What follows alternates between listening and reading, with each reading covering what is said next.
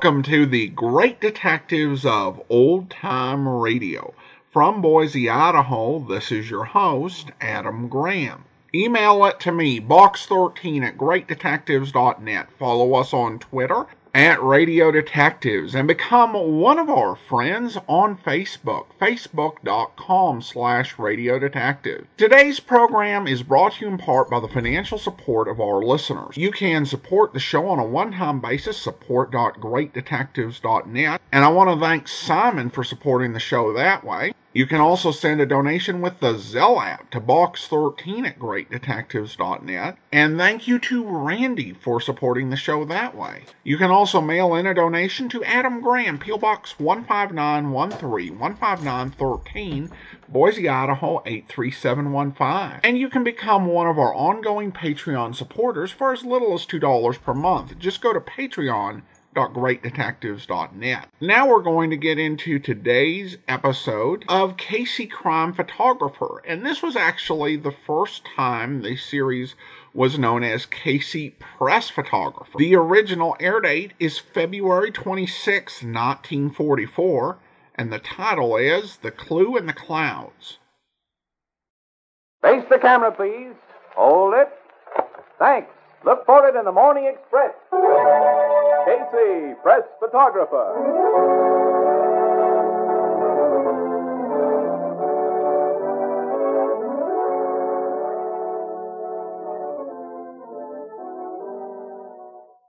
Columbia brings you another adventure of Casey, Press Photographer. Tonight and every Saturday at this time, Columbia invites you to follow Casey on his exciting assignment and to meet the strangely assorted people who pass in swift-moving parade before the shutters of his camera. Tonight, The Clue in the Clouds.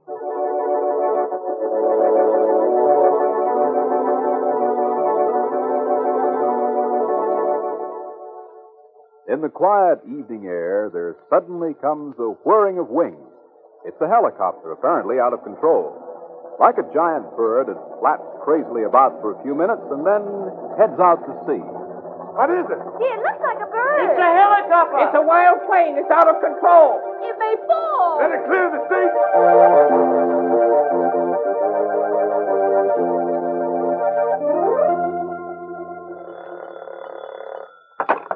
City desk. Burke speaking. Hey, Burke. Who is this? Casey? Yes, it's Casey. Listen, there's an airplane loose over the city, a What? helicopter. Yeah, What? it's out of control. Something has happened to the pilot. It's headed out to sea. The Coast Guard is trying to get the plane in the air to follow it now. Oh, yeah?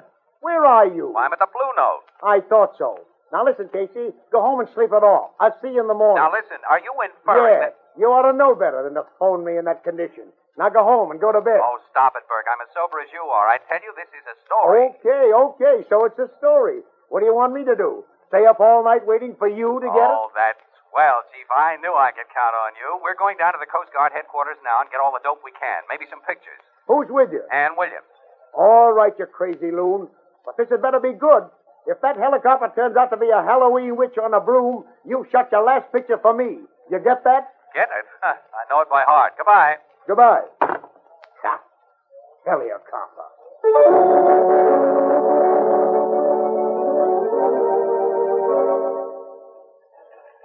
But I'm telling you, Burke, it fell into the sea like a millstone and disappeared. Well, Casey, if 4,000 other people hadn't seen it, I wouldn't believe it.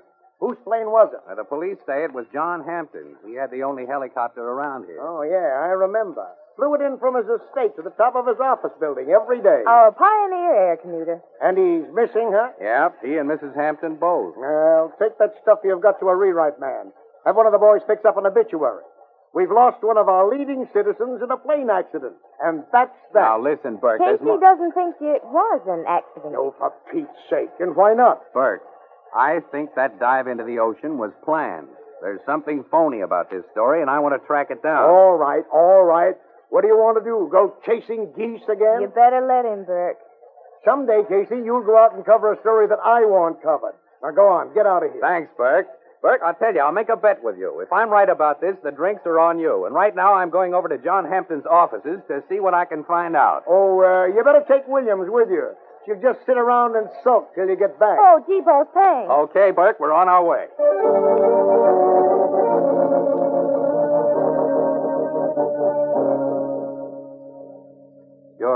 Miss Gray, aren't you? Miss Matilda Gray? Yes, I was Mr. Hampton's secretary. Yes, what we want is material for a little story on Mr. Hampton. Do you think you can help us? He was a wonderful man. Everybody admired and respected Mr. Hampton. I don't know what else I can say. He owned this building, didn't he? Yes, the Hampton Importing Company occupies the top 3 floors. He liked the idea of having his office here in the penthouse. Mm-hmm. Is that the landing platform for his helicopter out there? Yes, that's it. You mind if I get a picture of it? Not at all. Can you take it through the window? Well, let's see. Yes, I think so. There, good, thank you. Now, could we have one of you, Mr. Of me? Yes. Why, I don't know. I don't look very presentable. Oh, you look swell. Let's get this picture. But that's Mr. Hampton's picture. Oh, no, I cried. Oh, sure. Oh, no, I cried. Paper, this is just for the record, you know.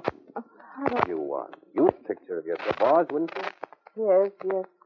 I think so. Okay, hold it. Thanks. Well, that's one you won't have to look for in the Express. Now, Miss Gray, what other interests did Mr. Hampton have? Business interest? Anything at all. Well, he had a little commercial movie studio, the Aristocrat Film Company. But that's been closed up for 6 months. Oh? Where's that? At 292 Falmouth Street. They made shorts, commercial reels, and trailers. But it was only sort of hobby with Mr. Hampton. Never made any money. Well, what do you know of Mr. Hampton's family and Mrs. Hampton? She was alone when she married John. Mr. Hampton. She had no living relatives. And he just had an uncle. Robert K. Hampton. Oh, an uncle, eh? Where's he? Why, he lived somewhere on an island in the Celebes Sea. Now held by the Japanese, I understand. He was a sort of black sheep. Mr. Hampton hadn't heard from him for many years. Assumed he was dead or a prisoner until... Until? Well, maybe I shouldn't tell you this. But shortly before his death, a letter came from Australia. I didn't open it, but when Mr. Hampton read it, he seemed terribly upset. Then he told me it was from his uncle. Do you have that letter now? No, it seems to have disappeared. And this was just before his death. Yes, he may have had it in his pocket. Miss Gray, this uncle, was he by any chance mentioned in Mr. Hampton's will? He gets everything. All his money, the business, this building, everything. Oh, Mr. Casey, this is all such a terrible nightmare. I can't believe that he's gone. I don't know where to turn. Oh, Miss Gray, it's all right. You mustn't break down. You need to rest a bit. Powder your nose. You'll feel better. I'm all right. I'm sorry. If you'll just excuse me for a moment, I'll be right back. Well, certainly, Miss Gray. I'm sorry we upset you. Thank you. I'll be all right. Casey, you know something? What? A clue. She was in love with her boss. You think so? Mm-hmm. Why? Never mind. Just take a woman's word for it. What's the matter, young woman? Oh, nothing. That is, you gave me a start. Why should I frighten you? Oh, you look like... And if I may ask, who are you? What are you doing here? I'm just a reporter. And who is this young lady? I'm a reporter, too. What are reporters doing here? If you'll pardon me, sir, who are you? My name is Robert K. Hampton. I'm John Hampton's uncle.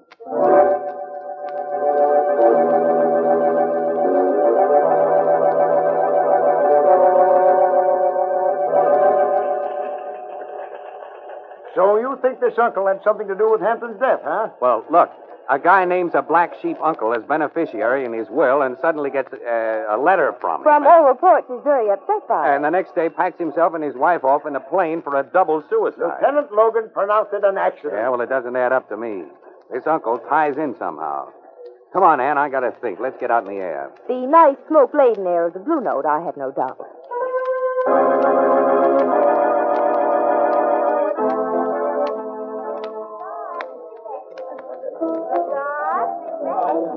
Hi, Ethelbert. Hiya, Casey. Hiya, Miss Williams. Hello, Ethelbert. What'll you have?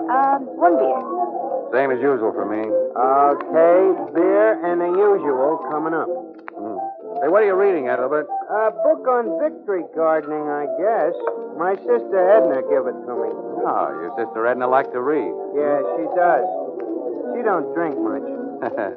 What's the name of the book? 5 Little Peppers and How They Grew. Listen, why don't you read something interesting? Like that death plane story of yours in the Express? Oh, that's something. I'm following that, too. Good. Here's your beers. Well, what's your opinion? Well, I think it was a sort of chameleon of errors. I think this guy was planning to run away with some dame. Oh? He gets the plane all heated up for it when a heavily veiled figure sneaks into the cockpit beside him and gives him the nod to get going. Then he finds out that it's his wife and not his lady friend under the heavy drapes and that she's crossed him up. And by that time, he's so disgusted he dumps the whole thing in the drink. On what do you base these deductions, Ethelbert? Yes, mastermind. Tell us. Quote, he who tries to fool his wife ends up playing the fool himself. Unquote. You better stick to your books, Ethelbert, and leave the amateur detecting to Casey. Yeah, and you know, Ethelbert, I wouldn't waste my time on 5 Little Peppers either. It's way over your head. Well, to tell the truth, I'm having a tough time wading through it. You got any ideas? Well, there's Gibbon's Decline and Fall of the Roman Empire. They got that in a book already? Sure. Well, it just declined and fell last September. Hey, look, Annie, you tell him. I'm going over and talk to Ernie.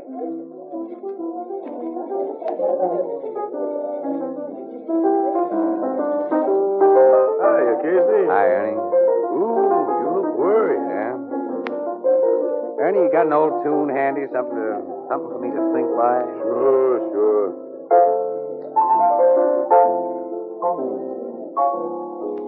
That's good.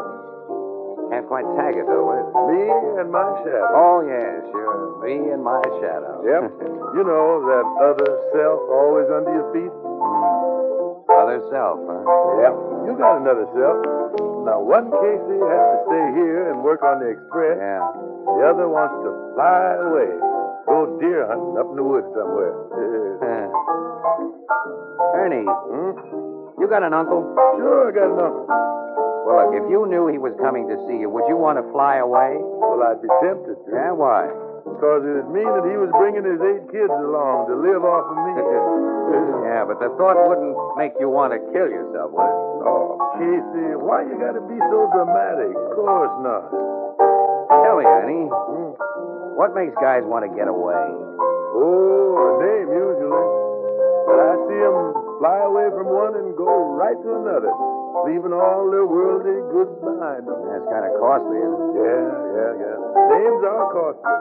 Now, if it was me now, I'd try to get the dame to fly away and leave my worldly goods to me.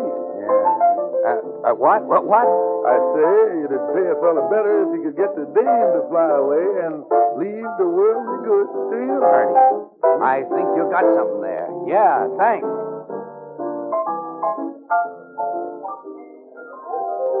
I tell you, this book, 5 Little Peppers and How They Grew, has got me puzzled. I'm in the 4th chapter already, and they ain't even started to spade the ground up. Hey, come on, Ann. I suddenly got a hunch. Hey, where are we going? Home. But tomorrow, we're going back and have another look at Uncle Robert K. Hampton.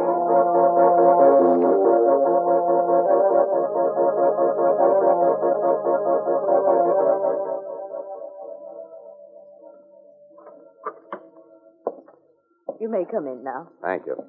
This is Mr. Robert K. Hampton. Miss Williams, Mr. Casey. Yes, we've met before, briefly. How do you do? Well, this is the young lady who was so startled yesterday when she first saw me. I'm sorry, Mr. Hampton. It was just that you looked so much I like... know. You were struck by my resemblance to my nephew. Yes. Well, I don't blame you. You know, I never realized how much he'd got to look like me until I arrived and saw his picture here. Yes, it is a striking resemblance, sir. Your hair is gray instead of brown. Mm-hmm. And, of course, he had a mustache. Yeah, but anyone would take you for brothers otherwise. I think they're quite different. Well, after all, there were only 7 years difference in our ages. I was just a kid when my brother's son, John, was born. Yeah, we were very sorry about what happened to your nephew, Mr. Hampton. These things are always kind of tough to take. Yes, they are. But of course, it wasn't entirely unexpected. You know, I thought John would probably come to some violent end. Why, even as a kid, he was always keyed up. Couldn't relax. Airplane notion. He should have taken things easier. Now look at me. I spent my youth bumming around the world. Never made much, but I had fun and got along. Then I found a spot where life was pleasant, and I settled down. Where was that? Jurang Island, near Borneo. Paradise. Simply paradise. That is, until the Japs came along. Then I somehow managed to get out. Just by the skin of my teeth, too. Exciting. Yes. Now, well, here I am. You see, everything worked out pretty well. Yes, thanks to John Hampton, who spent his whole life... Miss Gray, you were saying? I'm sorry, Mr. Hampton. Do you mind if I take some pictures, Mr. Hampton? My paper wants to run a feature on you and your nephew. You know, your vastly different lives and activities. You know, the Hampton who traveled the earth and the Hampton who stayed at home. Well, that's rather a good idea, Mr. Casey. Where would you like me? Beside this picture of John? No. Miss Gray. Sorry. Yes, I would if you don't mind. Let's try behind the desk there. All right. How's this? You'll pardon me, Mr. Hampton, but your hair's a little mussed. You know, with such striking gray hair as you have, you ought to have it looking its best. Oh, I'm sorry. I'll... No, don't move. Miss Williams will arrange it. Oh, all right. Have you got a comb, Ann? Uh-huh. There's one right here in my bag. Now, just a second. There you are. Thank you. Fine, that's it. Now, Mr. Hampton, hold it. Want another? I'm sure that one picture should be enough. Miss Gray, if you please. Well, we'll take one more. Just one more for good luck. Now, hold that just as you are, right there. Thank you. Oh, but I'm afraid I'm in that one, too. Your camera was pointed right at me. Well, we'll see when they're developed. Thank you both very much. Thank you. You know, Mr. Casey, I'm somewhat of a camera fan myself. No, that's so? Yes, taken pictures all my life. I have some beautiful shots of Jurang Island. I was wondering if perhaps you couldn't print them along with the feature on my nephew and me. Not that I would want to monopolize the story, of course, no. But I only thought it might set off the differences in us. More dramatically. You know, give it a little added color. Yeah, sure. Sure, that might be an angle. Let's see the pictures. Yes, well, I have a few small ones in my wallet here. Uh-huh. The Japs got most of my stuff, of course. Oh, yes, I can imagine. Let me see now. Yes, here's a nice shot. Mount Tonamau. Ah. Hey, look at this, Ann. Beautiful. And this is a view of my backyard, so to speak, looking north. Is that you in the hammock? Yes, that's me. I used a self-timer. Set it and then ran and got into the picture. Used a flexo camera with f3.5 lens at 1/20th of a second. Oh, it's not bad. What's this one? That's me again. Same trick. That was taken from the front porch. Looking south? Yes. That's lovely country. Looks almost like a stage setting. I think perhaps we're boring these people, Mr. Hampton. Yes, I'm afraid we are. No, really, not at all. I'd like to use these pictures. They're exceptional shots. And pictures always dress up a feature. Well, all right. But you will be careful to return them to me, won't you? They're the only prints I have, and I treasure them beyond words. Don't worry, I'll treat them with kid gloves. Thank you, Mr. Casey. Now, that's all right. Now, I think we'd better be pushing off. Time and deadlines wait for no man. And no woman either. We're happy to meet you, Mr. Hampton, and we hope that you like it here. I think I shall. Take good care of the picture. Right. Look for them in the Morning Express. Fine, thank you. Goodbye. I don't like that young man. He's too clever. Now, darling, take it easy. After all, he's only a newspaper photographer. Are you sure this article on you is a good idea? Of course. We'll need it. Why do you think I went to all that work to get those pictures? The public must be convinced, too. Now, don't worry, my dear. There'll be no slip-up. There better hadn't be. Not after 11 years of planning and waiting. Now that those people have the pictures, I must set fire to the evidence. You mean burn the negatives? There are little fires and big fires. Oh. You mean... Yes. Tomorrow night. A nice big fire.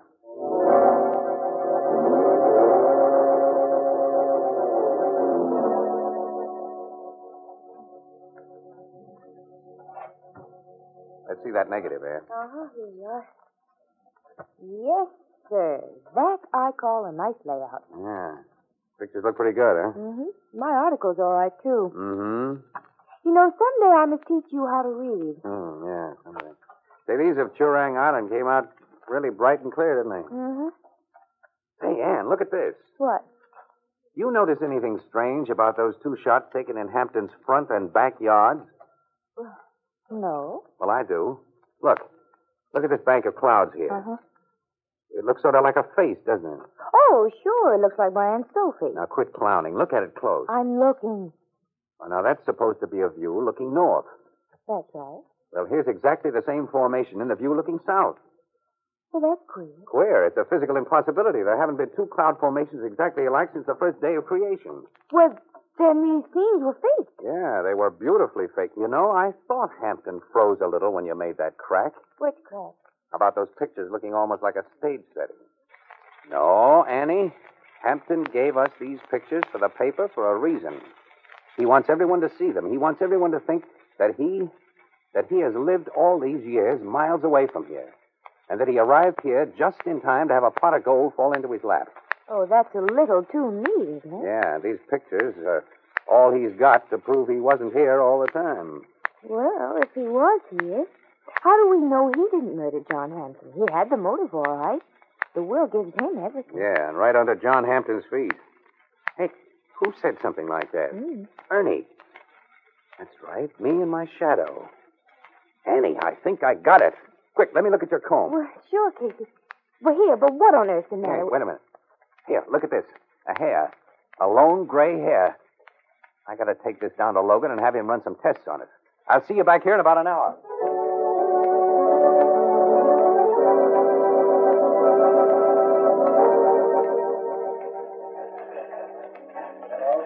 Well, here are your pictures of Hampton, the ones we didn't print. Yeah, thanks. I just wanted to check on him.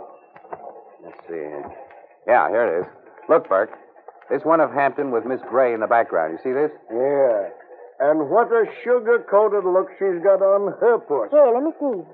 Don't she look like a mother whose son has just been made president of his class or something?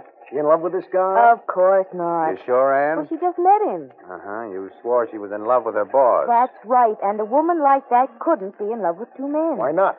Because she's the perfect one-man woman type. Uh-huh. That's all I wanted to hear.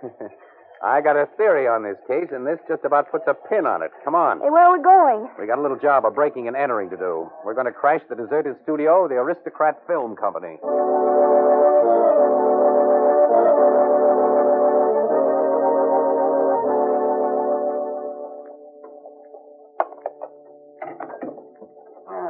I think I just about got it. Isn't this a tiny little bit illegal? I can fix that with Logan. He and I are just like that. There we are. Come on, we got to work fast. Oh, spooky, isn't it? Where did I light a match? See any light switches around here? Wait a minute. Here's one. That's better. Wow, so this is the Aristocrat Movie Studio, huh? And a fine place to bring a young girl in the dead of night. Annie, you see those crates over there? Yeah? I'll bet you 10 to 1 they're full of prop palms, grass mats, and tropical foliage. Let's see. All right. Mr. Casey, your intuition is appalling. I'm glad I didn't cover that bet. Uh-huh. Artificial flowers, trees, rocks, leaves, everything you need to build up a nice little South Sea Island setting right here. Uh-huh. You mean Hampton could have sneaked in here alone, arranged a beautiful little tropic setting, and taken pictures all over the place? Not only could have, he did, with a self-timer. And by changing the bushes and foliage around, he got the so-called view from his front porch and the one from his back porch. Well, where's the sky with the funny cloud formation? It's hanging right over your head. Look up. All those big hanging things? Yeah. Yeah, it's one of those. Those are backgrounds, you see, held up there by these ropes tied right here. Oh, which, these? Hey, look out. You want to kill us both? You pull that knot and all those heavy drops would crash down on our heads. Oh, sorry. I only thought you might want to get them down to see if you could find the one with the cross. Yeah, but we'll have to snub the rope around this peg and have to drop down gradually. Those things are heavy. Put your hands up, Casey. Hampton. He's got a gun. And you too, Miss Williams. Oh, yes, sir. You seem surprised to see me, Mr. Casey.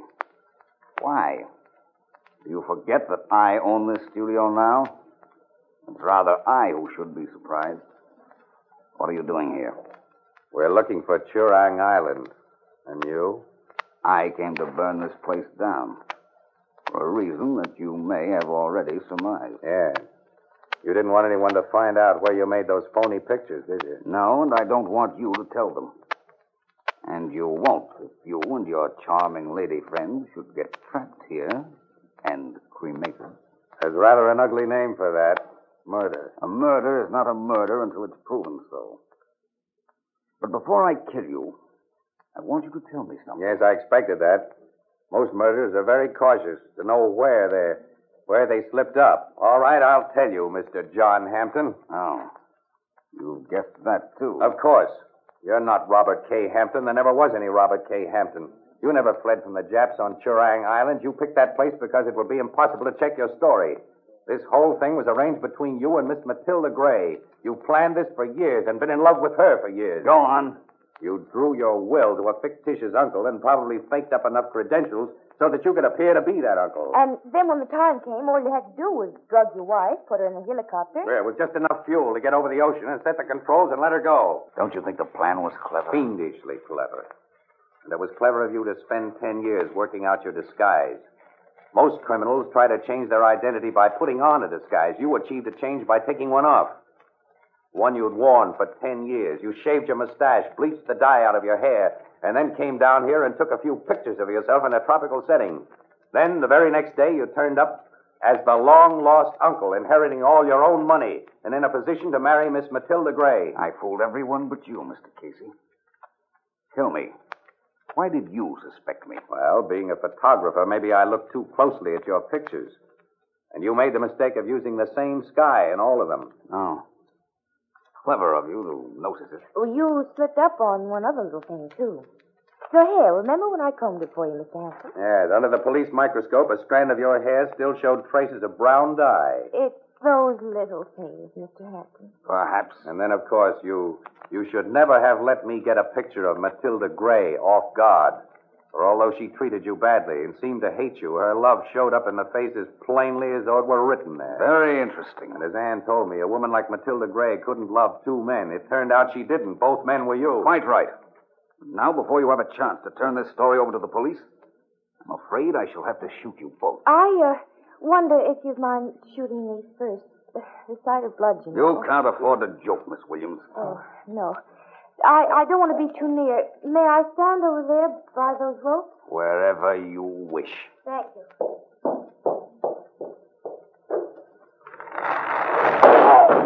Good girl, Annie. Good girl. Boy, that suited. Okay. I got his gun. Wow, that drops your beating. Is he breathing? Yeah.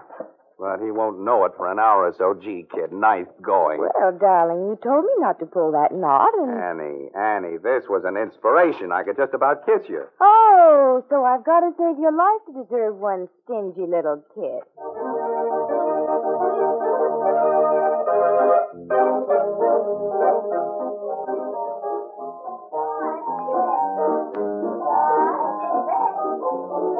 Well, boys and girls, day of days. The drinks are on first. Now, wait a minute, Casey. My bet was with you. You can't do this to me. Can't I, though? Hi, Ethelbert. Hi, Casey, Miss Williams. Well, Mr. Burke, this is a surprise. Yes, well, I... Burke's buying the drinks, Ethelbert. Wow, what'll it be? Hello, Ethelbert. Oh, hello, Grace. What'll it be, Miss Williams? Double martini. A double? 2 olives. Oh. And the usual for me. A double. Now, wait a minute, Casey. And a double scotch for Ernie at the piano, too. Hey, go easy, Casey. One for his shadow, yeah. And one for you, Ethelbert, and a double for Grace. Hey, Casey. And see what the boys in the back room will have, too. And what would you like, Mr. Burke? Oh, please, Ethelbert. How much is sarsaparilla? Well, as Carrie Nation once said, quote, he who partakes only of nature's liquor has the pleasure of remaining sober and paying the check. Unquote.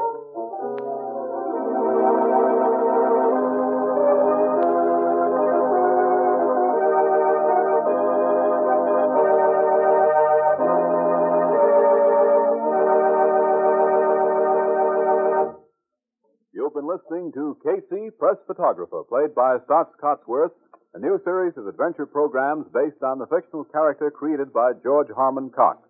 Casey, Press Photographer is directed by Albert Ward and produced for Columbia by John Deep. Tonight's story was written by Charles Holden.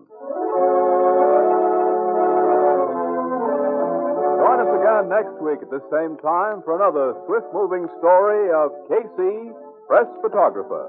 This is CBS, the Columbia Broadcasting System.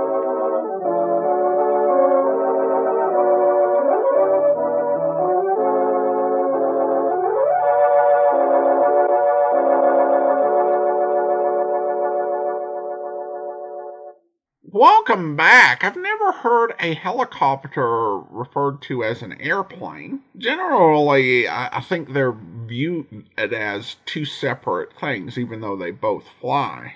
I don't know if it's just me, but I'd feel weird using a stranger's comb. I think that may just be me, though. The solution? That was something else. I mean, this was 11 years in the making, which makes me wonder, was this a plan B and plan A was just kind of waiting to see if she got hit by a bus? Because it seems like someone with the resources to have a movie studio just for the heck of it might be able to come up with a little bit more efficient way of committing a murder. That plus this whole thing did hinge on the uncle being resident of an island occupied by the Japanese, and at this point, America had only been at war with Japan for 2.5 years. So in some ways, this is a clever solution that uses, fair play. It gave you a lot of the clues up front, but when you start to think about the solution, it doesn't make sense that this is something that a person would actually do. In addition to this, Dr. Joe Webb at Blue Note Bulletin, in part because of the sophistication of the disguise and the photographs that are supposed to, really fool people, and you're dealing with 1940s technology, so it's not very plausible for that reason. Dr. Webb also called out the line, "Look for it in the Morning Express." And he writes, I think the writers were trying to get that into the public's vocabulary. It must not have worked because it's not common later. And he does have a point about this being something that the writers apparently had Casey say a lot, but in episodes that are not in circulation, which did call to mind something that I heard a few years back, and it involved Casey Crime Photographer and a bunch of other detectives. And this comes from CBS's fall preview show from 1946. I'm at an age where I can remember fall TV preview shows. I think one or two I saw last time was sometime before I was 10. But this was something that the radio stations did to promote its programs, and would later be done by television stations as well. CBS's special was called Stars in the Afternoon, and there were actually two specials. This was from the first one, which featured a bunch of CBS programs and performers, and they did a segment to promote their mystery programs, including Casey Crime Photographer. Now, for context, I will mention that the program was hosted by Frank Sinatra. At the start of the clip, Arthur Q. Bryan, best known for the voice of Elmer Fudd, appears as a network executive using the Elmer Fudd voice, but that's not the character he's playing. This is already as ambitious a crossover as you'll find in Golden Age Radio without going quite that far. I'm going to play this clip. It's about 9 minutes long from September the 26th of 1946 from Stars in the Afternoon. Let's take a listen. Yeah. And here's a mystery so tremendous, terrific, and baffling that we're calling in all our star detectives to solve it. Listen. Calling all stars. Calling all stars. Crime Doctor. The host of Inner Sanctum, Sam Spade, Casey crime photographer, the Thin Man, wake up and go at once to the home of Edward Dismukes Mayhoff, wealthy sportsman whose life has been threatened. Hurry on over. If you don't hurry, it'll be all over. Over.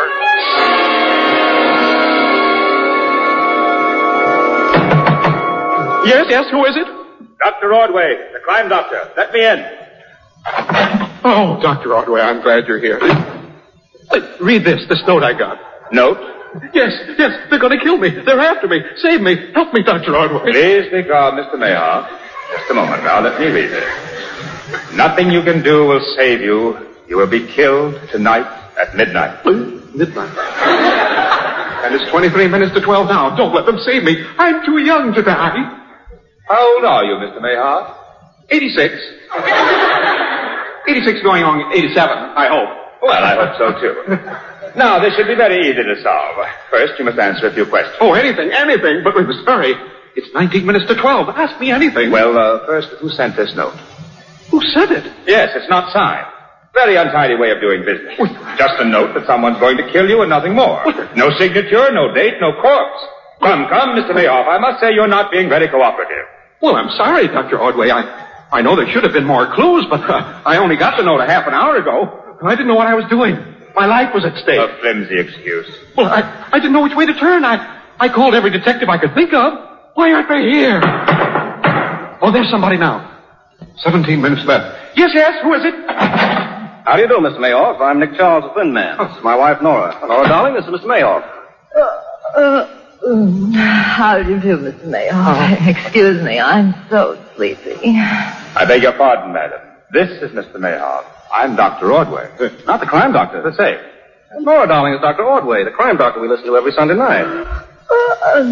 Do we? Yes, of course, baby. Dr. Ordway is the man who helps the police solve all those difficult crimes by brilliant deductions. Oh, yes. But isn't it strange, Nick? He's never been able to catch Johnny breaking into those thousands of store windows he's always coming out of. So nice to see you, Doctor. Mind if I lie down? I'm so sleepy. Not at all. I hardly knew you with your eyes open. Please, it's 15 minutes to 12. My life is at stake. This note I got. Note? Yes. What note, Mr. Mayhoff? The note threatening my life. Dr. Ordway has it. Here, Nick, have a look. What do you make of it? Nothing can help you. You die at midnight. Who sent this? Who sent it? I don't know. Don't know who sent it? No. No date, no signature. Come, Mr. Mayhoff. Exactly what I told him, Nick. If people must get threatening letters, the least they can do is supply us with some clue or other. Yes, you're so right, Dr. Ordway. Always making it as difficult as possible. 14 minutes Reminds to 12. me of the case we had a year ago last sponsor. Or was it the sponsor before that? Nora, darling, what sponsor was that? Oh, please, Nick. Oh, yes, it was the sponsor of 1944. It was a late autumn night. The options were just beginning to fall. We had a client like this hapless man here. It's 13 minutes. And this man that's received a note that he was going to be killed at 9 o'clock. Why is it 12 o'clock? This is Pacific Coast time for the repeat broadcast. By the way, do you ever repeat broadcast, Dr. Ordway? Oh, yes. Yes, keeps me up frightfully late. I'm awfully sleepy, Nicky, darling. Oh, yes, baby. Well, anyway, when this man called me about the note, we took every precaution. We bolted the doors, barricaded the windows. We had police on every foot of ground around the apartment. Police doors, electric eyes, burglar alarms. Every precaution known to criminology was taken to see that this man would not be killed at 9 o'clock. Yes, Mr. Charles. What happened to the man? He was killed. But not until 10 o'clock. We had all gone home. We were dead tired. He was dead, and we were tired. Nick, darling, please. 12 minutes to 12. Won't somebody do something? Mr. Mayhoff, I'm Casey, crime photographer. Oh, hold it. Thank you. Look for it in the Morning Express. Please, Mr. Casey, will you please do something? I got this note. They're going to kill me at midnight. Midnight? Can't wait till midnight. We go to press at once. Play dead. I'll take one more. But I don't want to lie down on the floor. Well, take this couch. Oh. Hello, beautiful. I'll take one of you, too. Excuse me, Flash. I'm Nick Charles, the Thin Man. This is my wife, Nora. Hello, Mr. Charles. I listen to you every Friday night. I should have known that was you lying there, Mrs. Charles. And I'm Dr. Ordway, the crime doctor. Well, glad to know you, Doctor. I listen to you on Sunday nights. Thank you. Well, won't anybody say they listen to me on Thursday nights? Won't anybody listen to me tonight? I'm going to be killed at midnight. 11 more minutes. Well, it's quite a gathering of the crime clan. The crime clan. The crime clan. Quite a gathering. All we need now is Sam Spade. My name is Sam Spade. Where's the body? Oh, Mr. Spade, I'm so glad you came. But there's no body here. Nobody here? No. What are these people doing here? Now, Mr. Spade, my name is Dr. Ordway. This is Nick Charles and his wife, Nora. This is Casey, the crime photographer. We've all been called in on the case. Get going, you guys. I work alone. But, Mr. Spade, in 9 minutes I'm going to be killed. 9 minutes? Okay, I'll be back. Have a check ready. Oh, I'll give you anything, Mr. Spade. I'll give you anything. Only save me. Here, read this note. Read it. No notes. I want cash. What? Yeah, but I'm going to be killed at 12 o'clock. Well, let's get it over with. I got my own broadcast to make tonight. Hold it.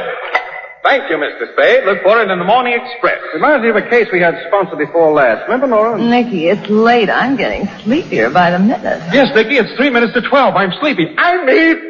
Do something for me. Do something to save me. Yes? Who is it? Come in. Good evening, friends. It's the host from Inner Sanctum. What? No blood? You're just in time. Just in time for murder, I hope. Don't rush me. I've still got 2 minutes. And what's the Inner Sanctum host doing here? He's no detective. Doesn't even know enough to oil the hinges on his door. Oh, it's Mr. Charles, the Sinatra of the Sleuths. How do you do, Mr. Host? Dracula of the detectives, Karloff of the killer cycle, vampire of the vacuum tubes, Bluebeard of the batteries, and tomboy of television to come? Flatterer. How's business down at your creek joint these Monday nights, Mr. Host? Oh, gory bee, we're killing 'em. Love to have you down some Monday night. Would you like me for dinner? On toast. Please, fellas. It's just a few more seconds. Can't any of you do anything? Save me! They got me. Hold it. Don't fall. Thank you. Look for it in the Morning Express. Don't fall now. Oh, blood. Goody. Murder. Well, they won't need me here anymore. Anything you say may be held against you. Just a minute, Dr. Ordway. How do we know he's dead? Get a doctor. Let's make sure the corpus is delicti. Somebody looking for a doctor? I'm Dr. Christian. Oh, come in, Dr. Christian. Hear you every Wednesday night. How's Judy? She's fine, thank you. And how is Mrs. Charles? Sleeping any better? Oh, she's doing fine, thanks. That's good. That'll be $5. $5? Well, that's say my... $5? Yeah, that's my regular fee for calling on the sick. What's your regular fee for calling on the dead? I'm sorry, I don't understand. We think your patient is dead. So fast? I just got here. We think he was dead before we called you. My fee is still $5. Well, there's a chance he may not be dead. And if I find he's not? He'll pay you the $5. Here he is.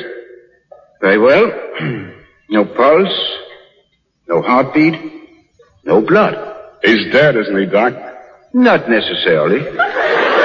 What do you mean? If a man has no pulse, no heartbeat, no blood, he's dead. That has been disproven. Who disproved it? Frank Sinatra.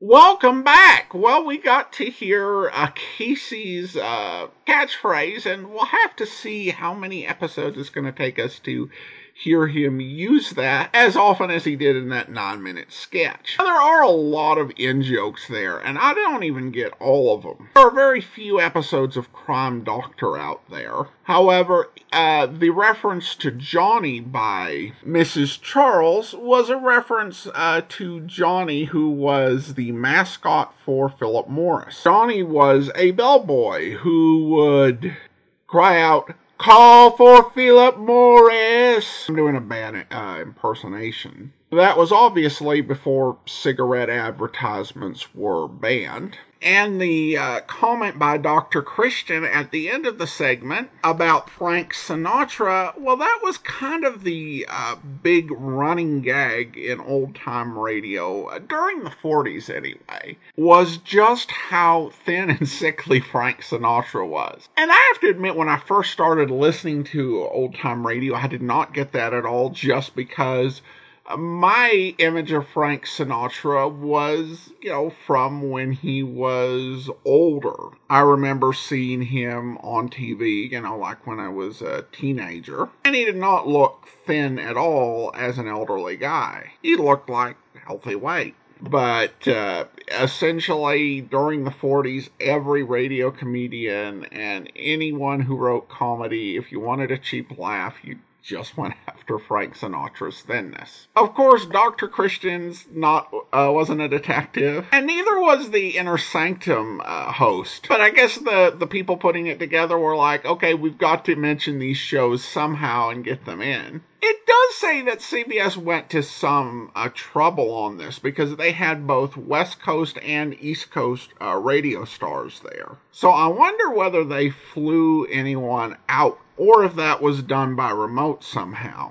At any rate, I hope you enjoyed that. Now, one other comment. This is the last episode where we'll hear Joan Allison as Ann Williams. And she had actually stayed on the role through the entirety of when the show was Flash Gun Casey, and outlasted the first two Caseys. I could not find a whole lot about her career. The biggest thing about her was that she had started on Guiding Light over radio in 1949, and then continued in the same role over television until 1952. Her entire career seems to have essentially ended in the mid-1950s. What the reason was for that, I don't know. But she had a fair number of roles and appeared in a couple of different soap operas. But again, very limited information. She would be replaced by Betty Furness, who would in turn be replaced by Alice Reinhart. And we don't actually have any episodes with either one of them in the Ann Williams role.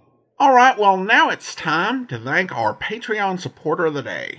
Thank you to Shauna. Shauna's been one of our Patreon supporters since June 2019, currently supporting us at the rookie level of $2 or more per month. Thanks so much for your support, Shauna.